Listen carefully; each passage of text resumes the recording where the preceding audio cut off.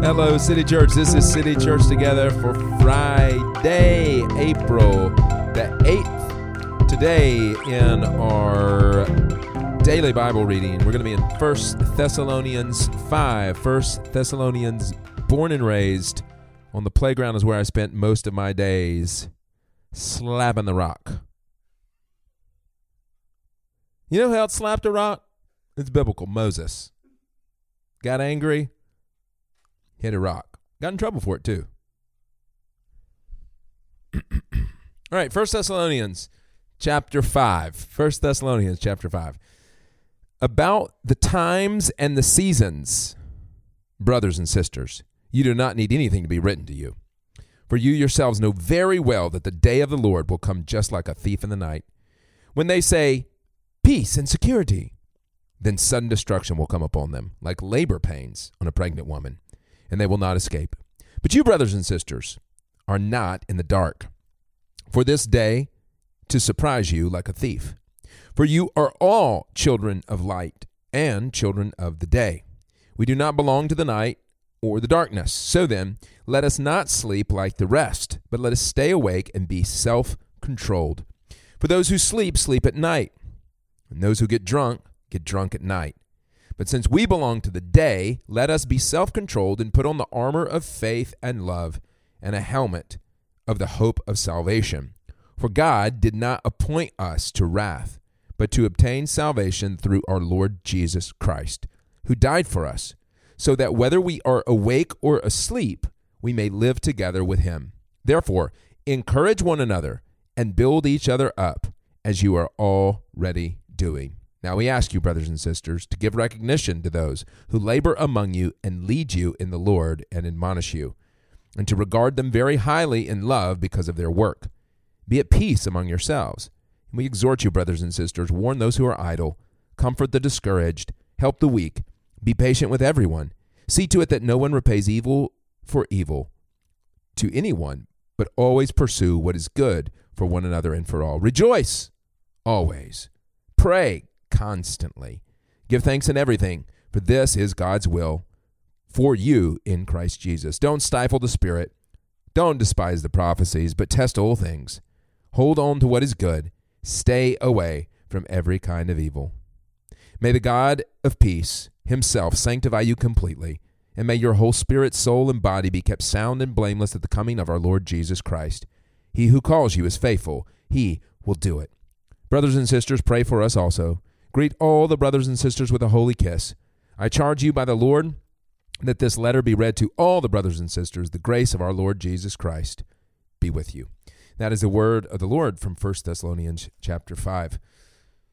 All right, let's take the first part of this and highlight, and we'll let what we learn from the first part of this sort of pick up all the rest of the verses in this, because I think the first half of 1 Thessalonians chapter 5 is probably the one that people are most interested in, even though I might say that the first half of it is the one that Paul, who wrote the letter to the Thessalonians, would say, actually what I'm saying here is don't make this the part that you're most interested in. Anyway, we'll get to that. So where I want to center is, or highlight, if we stick in Here Journal fashion, all right.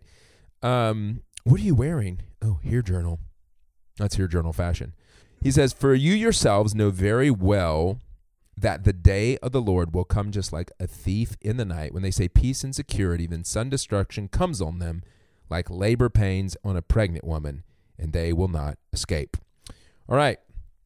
What in God's name is happening in those verses? All right, well, let's explain them. Okay, so first, notice how chapter 5 starts out.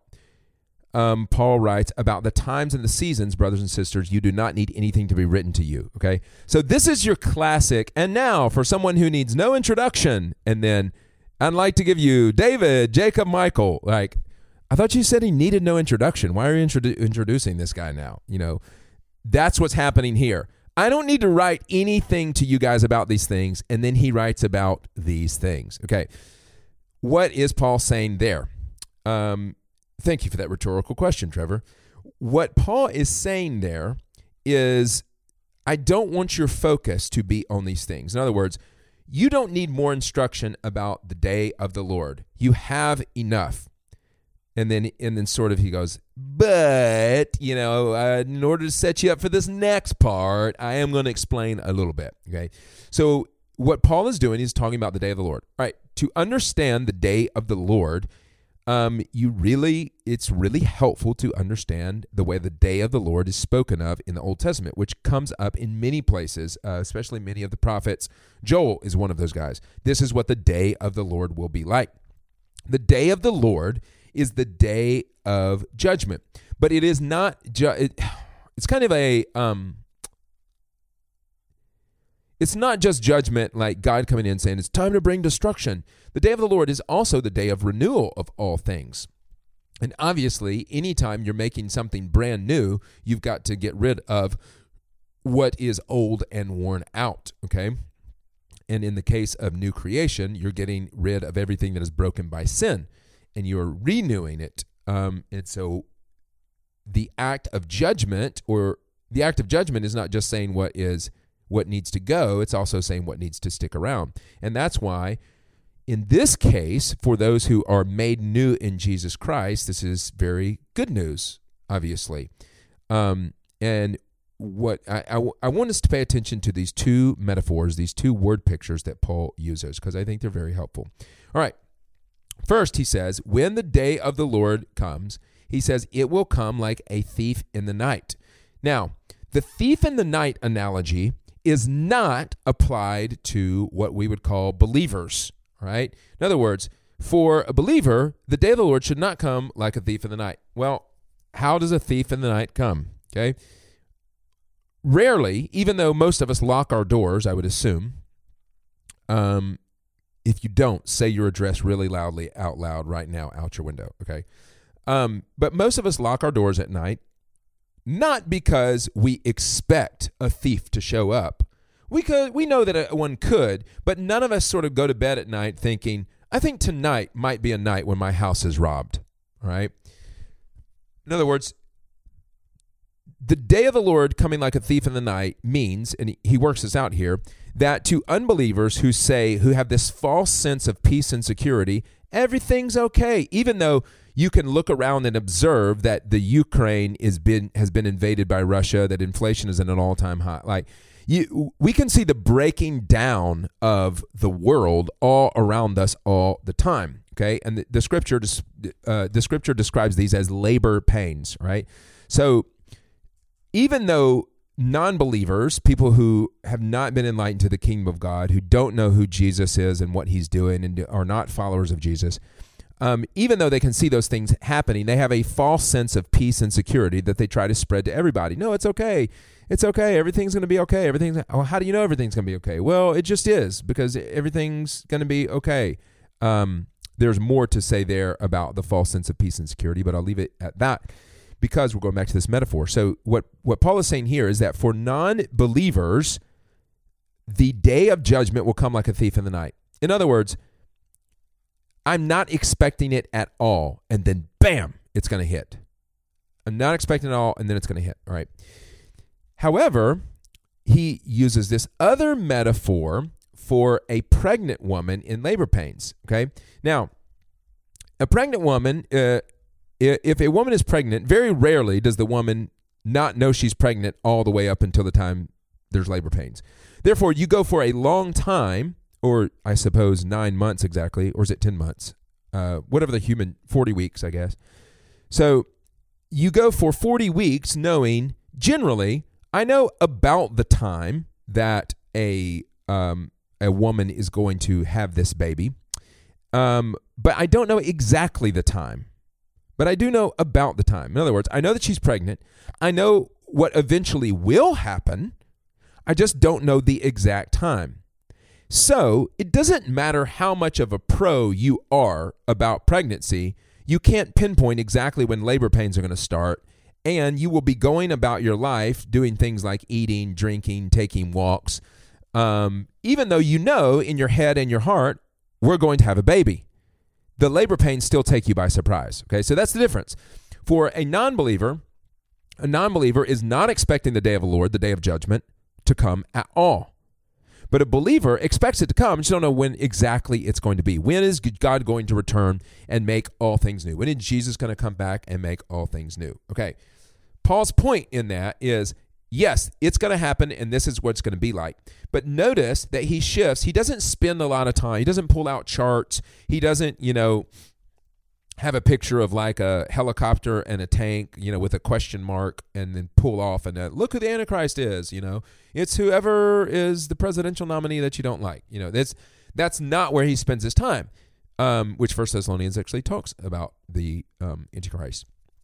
Instead, where Paul spends his time is what should, and listen to this, church, what should the character of the people of God be like as we await what we know is coming? And specifically, how should that be different from those who expect or those for whom the judgment, the day of the Lord, will come like a thief in the night?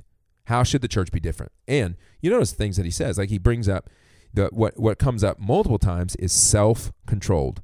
Verse 7, let us be self-controlled. He talks about dark and light, day and night, and he's saying, look, if you are one of the people of the day, if you're one of the people of the light, you live a life that is self-controlled. He's like, at night, people go nuts. Like, I have never seen Whiskey Dick's packed during the day. I've honestly never seen it packed during the night because I'm just not hanging out at Whiskey Dick's a lot. For those of you who are not from Murfreesboro, I don't even know if Whiskey Dick's is still in existence. But Whiskey Dick's is a saloon club thing, okay, that has a, whatever. I just said a fact. Okay. So that's happening in Murfreesboro, but the sort of carousing, the drunkenness that he's talking about here is like, that stuff always happens at night. And so it's a kind of metaphor, but there's also a truth to it. It's like, people look at you weird if you're drunk, at 9 a.m, which is evident in the book of Acts. So he says, let us be people of the daytime. In other words, we know if the kingdom is pregnant, in the day of the Lord, we're going to experience labor pains. We just don't know when there are. Here's the way you conduct yourselves. Look at this. Self-controlled, verse 9. That's verse 8. And then verse 11. Okay, so I'm going to be self-controlled, and I am going to encourage one another and build each other up, as you are already doing. Okay, encourage one another and build each other up. What we read to finish out the chapter now gives us more of what kind of character do we have as we await the day of the Lord. Well, we have the kind of character that says that we are going to warn those who are idle, I-D-L-E. In other words, not working, not doing something, complacent, okay? We're going to comfort the discouraged. Oh, no, like for the people who that message of everything's okay, don't worry about it, like that's starting to fall flat because you're starting to really deal with some of the suffering and the brokenness in the world. We're going to comfort those people. What are we going to comfort them with? We're going to comfort them with the gospel that Jesus Christ is Lord, and the day of the Lord will come and he will make all things new, and you can be included in that, okay? We're going to help the weak, for the people for whom the brokenness of the world is particularly affecting. And look at this. We're going to be patient with everyone. Okay. So, a couple more things. You're going to pray constantly, rejoice always, and give thanks in everything, because we are confident in God's will for us in Christ Jesus. We're going to, verse 19, not stifle the Spirit. In other words, we're going to be really attentive to what the Spirit is leading us to do and saying. And we're going to not despise prophecies, but we're also going to test all things. In other words, we're going to listen, but we're also going to test everything with Scripture. We're going to hold on to what is good, and we're going to stay away from every kind of evil. All right, so what's the big message? What's the application? The application here is, 1, acknowledge the brokenness in the world. Like, what we don't want to do is be with the non-believers who are saying, giving a false sense of peace and security. Oh, just pretend like nothing's happening out there in the world. Just sort of buffer yourself and get you a nice house, and make sure your television program and your listening habits are all crafted to give you the narrative that you're going to be okay, and go out and buy and consume and make yourself comfortable, all right? We don't want to fall into that on one hand, We don't want to ignore brokenness, but we also don't want to be consumed by the brokenness. This is what sober-minded means. The brokenness of the world does not have me running around in anxiety, but I'm also don't have to live in a sense of constant telling myself that nothing's wrong, everything's peachy. That's what it means. And that's the kind of self-control we're exercising. And in that, all of these other things minister to people as we comfort the discouraged, as we warn those who are idle, and as we, on one hand, hold on to what is good, stay away from what is evil. As we listen, we don't despise prophecies, but we also are checking everything we hear with Scripture. All right? So be self-controlled. I mean, don't freak out, but also don't act like everything's okay. We know that we're pregnant with the day of the Lord. It is coming. We just don't know exactly when it is. But you know what? When it does surprise us, when the labor pains are there, as the people who are in Jesus Christ, the church, we don't have to be afraid of the day of the Lord. The day of the Lord is new creation, and that is wonderful and beautiful. And until that time, we can invite others to participate in that new creation with us. Tell them about Jesus. Invite them to be a part of your life. Let that self-controlled praying, giving thanks, rejoicing constantly, comforting the discouraged, helping the weak, warning the idle, and being patient with everyone. Give that away to people in the meantime. All right, City Church, let's respond to that in prayer.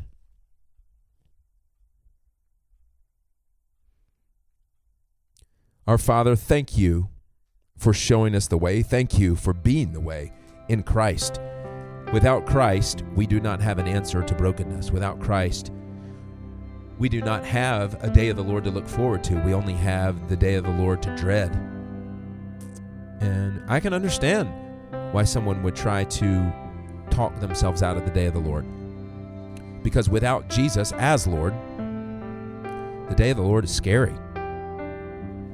Lord, make us feel that for our friends and family. Help us to open our mouths and our lives to share Christ with people so that the day of the Lord becomes a comfort instead of something that we dread, that we have to pretend like it's not there. We want to be surprised by labor pains of a pregnant woman having a baby, a beautiful thing, a painful but beautiful thing. We don't want to be surprised like a thief in the night where you really were never expecting and then you wake up and everything's gone. So Father, give us an urgency, but also a patient, grateful, rejoicing, self-controlled urgency. In the name of the Father and the Son and the Holy Spirit. Amen. All right, City Church, go and multiply the gospel.